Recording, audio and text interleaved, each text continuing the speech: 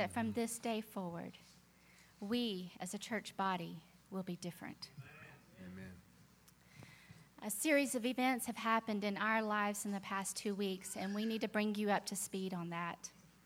But before I do, I need to kind of backtrack and give you a little history. If you were a member of this body in the summer of 2009, would you please stand? If you were a church member at this church, there was our summer 2009. Amen. So you can see it's a small portion of what we have now. So thank you, guys. You can be seated. In 2009, these folks, they walked alongside of us in a journey that we did not see coming. But God was faithful through it all. That summer, through a routine checkup, it was discovered that I had cancer. And, whoa, that was a blow. We did not, you go through the questions, why me? And the particular cancer I had was generally found in women 65 and older. So I was really saying, why me? I'm only 36. So, but God was faithful through that. He was so generous and so gracious. And he became so much more to us and so much more to me. I learned new characteristics about him. He showed me new things about myself. He gave me strength I didn't know I had. He gave me faith I didn't know existed. He grew my heart. He grew who I was. He grew us as a couple and as a family, and he grew us as a church body. He was so faithful, and I just want to tell you a few things. He was sovereign. He was sovereign through that whole thing. There were days and times and appointments that were orchestrated in a way that man cannot do. And no offense to my medical friends, but the medical, that area, they do not go out of their way to make things happen. So anyway, God can, and he did. And there was no way to deny it was God. So ask me someday about how I got to MD Anderson. That's the cool story. I don't have time for it this morning. But he was also personal. And I do want to share this detail. God is a personal God. And my prayer is that you know him in a personal way and that you've experienced him in a personal way. And I want to share with you during that journey how personal he was for me. As we got to the end, I was diagnosed. There was all this darkness and confusion, and nobody could make up their mind about anything. And finally ended up at MD Anderson, received a prescription for treatment once I got back to Amarillo, and began radiation treatment. The radiation treatment was carried out at Harrington Cancer Center. And I had to go there once a week on Thursdays at the same time each week because that room that was used for my type of cancer was only available one day a week at that middle of the day time. So this that whole experience was humiliating, painful, uncomfortable, disgusting. I really felt unlovely, unlovable. As I sat there, they would hook me up and they'd put me on this hard table. I was literally clamped to the table. I could not move. If I moved, I was in pain, So I'm on this hard surface, and everyone would have to exit the room, and they would roll me back into this huge drum. And I'm there. That first time, I remember being there all alone and feeling so unlovable. Now, Harrington Cancer Center is really cool. They play K-Love on their stereo system, So the whole time this is going on, there's what we call Jesus music is playing. And anyway, everyone exits the room. The table starts to move back. And "Oh, How He Loves Us" comes on the radio. And I was like, thank you, Father. I needed that. Because I do not feel lovely right now. And it just touched my heart. And, of course, tears start to flow. And it was really a personal moment for us. Now, understand, I had to report each week on Thursdays. at this certain time. But we know how the medical field works. They're not always on time. So, it was each day when the team would leave and the table would roll me back, it wasn't always exactly 11:27 or something, okay? It varied. But the second week, everybody exited the room, the table rolled back. "Oh, How He Loves Us" came on the radio. And I was like, "Are you kidding me? Wow, this is cool." And I just received that the third time. Here's the deal. The last time I went for treatment, it was Thanksgiving week. Couldn't go on a Thursday. They were closed. Had to go on a Wednesday. Everybody exited the room. The table rolled back. "Oh, How He Loves Us" came on the radio. God is a personal God. He wants to be personal with you. I pray you get personal with Him. So, had surgery, had radiation, done. Did my checkups, 3 months, got bumped to 4 months, 6 months, 8 months. Moved to a doctor here in Amarillo. I had been traveling to Lubbock through that whole time. Moved to a doctor here in Amarillo who began to monitor and check regularly to make sure the cancer was gone. 2 weeks ago, I had my yearly checkup. And we discussed symptoms that had increased from last year's checkup. Last year, we, after a clean test, the lab work came back clean last year, we had determined that it was scar tissue and damage done by the radiation. Those were causing the symptoms. So this year, when I went for my checkup, I was caught off guard. I'll say I was caught off guard. I can also tell you that in June, God began to prepare my heart for what was coming.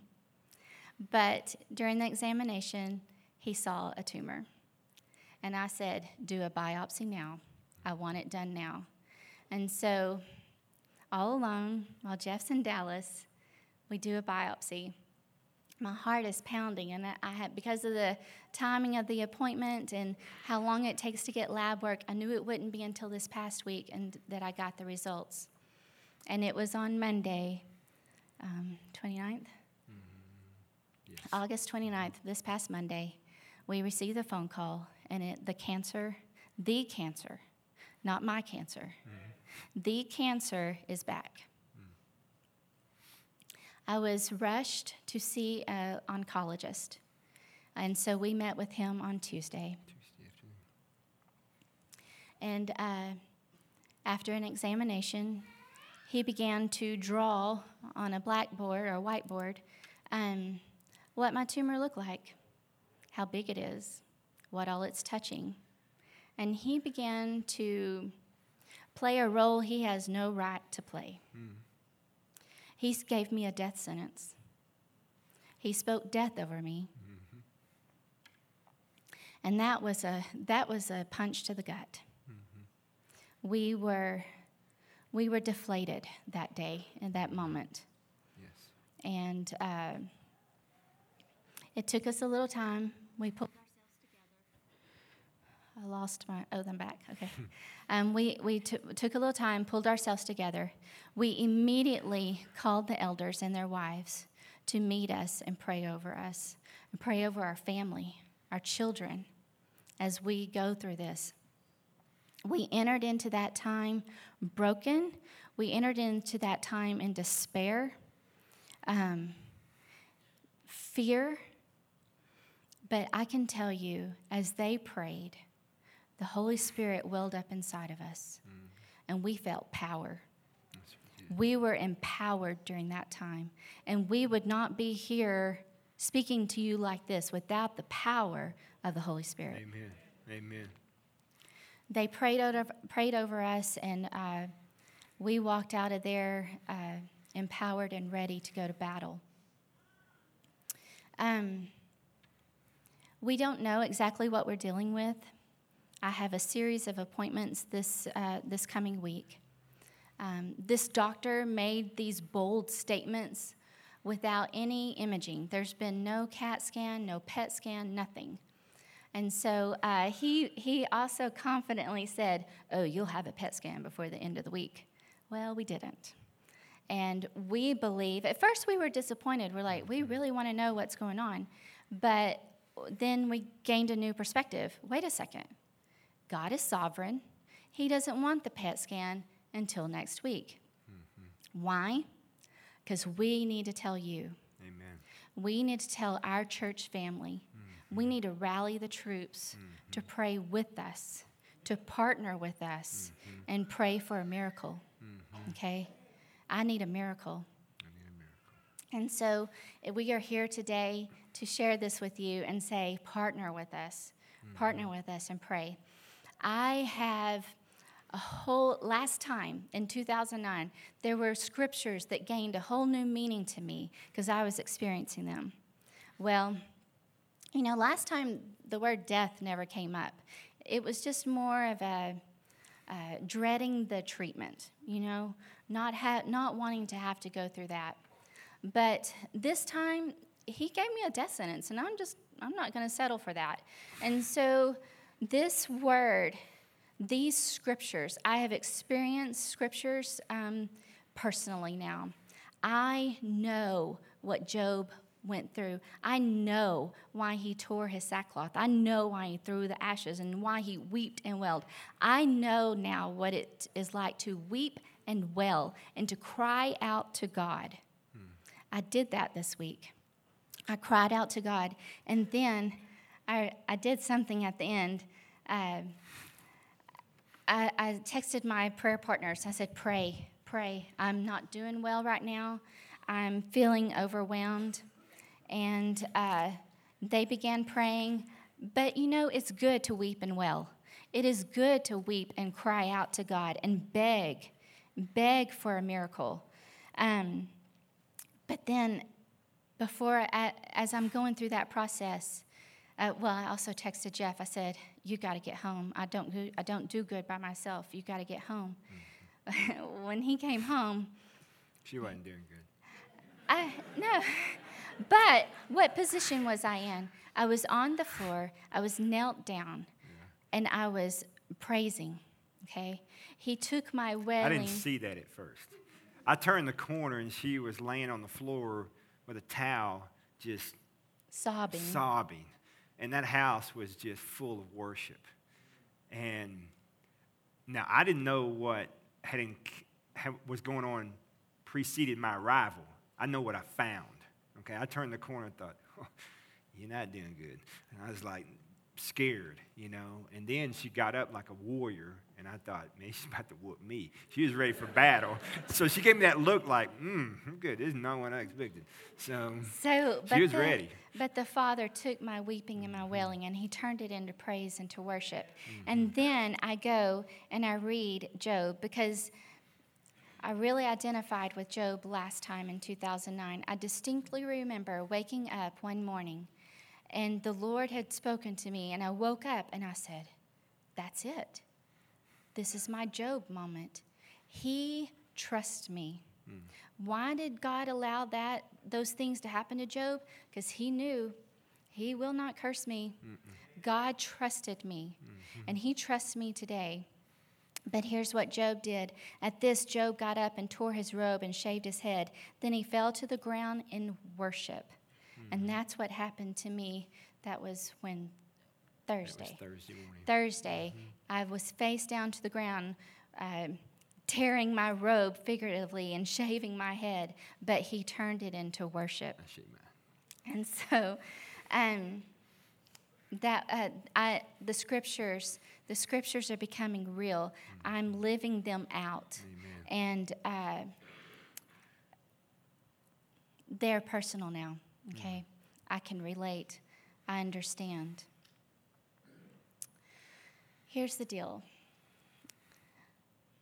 In 2009, at that point, in the midst of finding out that I had cancer, we as a church body had begun to plan this building.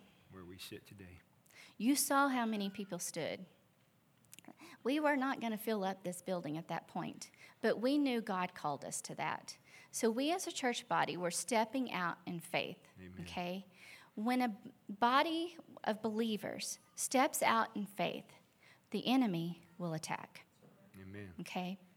The enemy will attack. You can bet on it. Just know it's coming. Okay? Don't think you're exempt. We as a church body have grown leaps and bounds. The Father has taken us in places we had no idea we could go. Mm-hmm. He continues to grow and shape us, and we continue to form our identity. And we are doing great things in this community. Mm-hmm. The enemy doesn't like it. Lives are being changed on this property. The enemy doesn't like it. Amen. He's on the attack. Now, here's what we know. We needed to tell you this because Jeff's in leadership, okay? And this is going to affect things, and we'll explain that later. But we know we're not alone, okay? There are people in this congregation, I'm looking at your faces, and I know the attacks that you've been under. Mm-hmm. We're not alone. You're not alone. We can go to battle together. Amen. Okay? Jesus said, the enemy is like a thief. He comes to steal, kill, and destroy. He's a thief. He's trying to rob us. This past week, he robbed my health. This past week, he tried to rob my life. I'm not going to let him have it. Okay? With all that being said, we finally closed on our house. Praise God. Praise God. Hallelujah. We have equity that was intended for completing projects, for accomplishing goals and dreams. He's trying to steal my equity. He's trying to make me pay for medical bills. It's not going to happen. I believe in a miracle. And I pray, those of you that are under attack, that you will claim your promises, claim the promises of God, and receive your miracle. Ask for the miracle. Weep and wail for your miracle. And praise God for your miracle before you even receive it. Amen. Okay? Amen. Here's the deal. Jesus said he's a thief, right? I found this last night, and there's a lot of words in this book, and you're not going to see them all the time. But this one came last night. Oh, wrong book. Here it is. Proverbs 6:31. It's talking about the thief. If the thief is caught, he must pay sevenfold. Okay? Job got double. Proverbs says sevenfold. That's what I'm claiming. But here's the kicker. If the thief is caught. So what are the attacks? The attack on me is my health. And there are others in this building today. Your health is being attacked, okay? Identify the thief. It's not the doctors. It's not God. It's not your fault. The thief is the enemy. Identify the thief. There are marriages that are under attack in this room today. It's not your fault. Quit blaming your spouse. Identify the thief. He's trying to steal your marriage. There are parent and child relationships that are under attack. Quit being mad at your son or daughter. Identify the thief. He's trying to steal your children. Students, some of your parents have been stolen. Quit being mad at them. Identify the thief. There are so many ways he attacks. Your finances. Identify the thief. And then here's the deal. The Holy Spirit is described as our advocate. An advocate is a legal term. He goes on our defense in the court of law. So, identify your thief, take it to the advocate, and let him go to the court of law. okay? This is what we're called to do. This is how we live as King's kids with the resources that he's given us. So here's what we've got planned for today. I'm not alone. There are many in this room. You know you're under attack. Identify the thief. We are asking our elders and their wives to come down at this place. This is the altar. This is a holy place of God. You can find freedom here. You can find healing here. All your needs can be met. What is it you need? Did you know that God's name is I Am? What is it you need? He says, I am. So if our elders and their wives, if you would come down, and my prayer is, if you have an attack on your life, come down here, identify the thief. Identify the thief and be ministered to. Take your claim, take your, I don't know the word I'm looking for. Take it to the advocate. Let the Holy Spirit go to the high king, the high judge, and say, hey, he's the guilty one. She's innocent. She does not deserve this sentence, okay? Come down at this time. Receive ministry. Here's another thing. Your family may be in a good place right now. You may not be under attack, but you know someone who is. Will you be their witness? Will you go to the altar? Will you go to the advocate on their behalf and be a witness for their character and condemn the thief? Our prayer is that from this point forward that our faith grows, that the faith of this body grows, that our God becomes bigger than we could have ever imagined. That we make a statement in this community that we've never made before. That when you walk out of this room today, I pray you don't say, that was cool. I pray you walk out speechless. When we are in awe, when we are in his presence, we are in awe and we're speechless. Come today.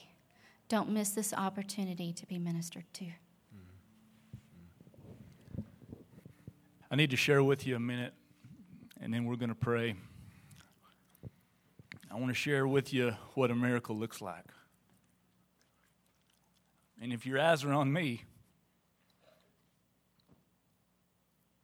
then you're seeing that. I'm going to share another one with you. I'm not going to go into my story at all. This is not the time for it, but I do want to say the things that I'm saying to build faith. My mother lost her first child in a house fire. Pulled the baby out of the window. Lost her second child. Was in the hospital when she cried out to God. In an instant, she was delivered from the pain. Now, I can't fathom that kind of pain. I don't know how that a person can get over something like that. But she did. And it was through our Lord and Savior that happened. And what she did is she was a completely broken vessel that wasn't thinking about herself and how it was going to affect her. She cried out to God. And he delivered her. And as Melissa spoke, she needs a miracle. And I'm telling you, this room is full of people that need miracles in their life. Amen. There's full of broken peoples that have lost loved ones, that are dealing with cancers, that are dealing with things that are much smaller. I'm telling you, people, you cannot do it by yourself. He uses very basic people to get his message across. You don't have to be perfect. You don't even have to be very good. We're all sinners. You just have to know where to go. You have to know where to go, and you have to be bold enough to do it. And I'm telling you, if you think you're too big and bad to shed a tear, then I'm sorry for you. I feel real sorry for you. Because it's through tears that things begin to happen. We have to be people of the Word. If it says it in the Word, it's true. And I'm telling you right now, all through that Word, miracles take place. So if you don't believe in miracles, if you don't think they can happen, I'm not sure you need to be here today, honestly. Because we need to be people that believe in miracles. Amen. And we need to be people that will stand up and proclaim the miracle that we need in our life. Amen. So if y'all would, bow your heads with me, and I'm going to say a prayer over us. If you need a touch in your life, it doesn't matter how small it is or how big it is, you need to find somebody to pray with. We need to turn this thing around. We're being attacked as a church. Our leader is being attacked, and he's been speaking the word over us every single week. If you're people of the word, I need you to stand and let's pray.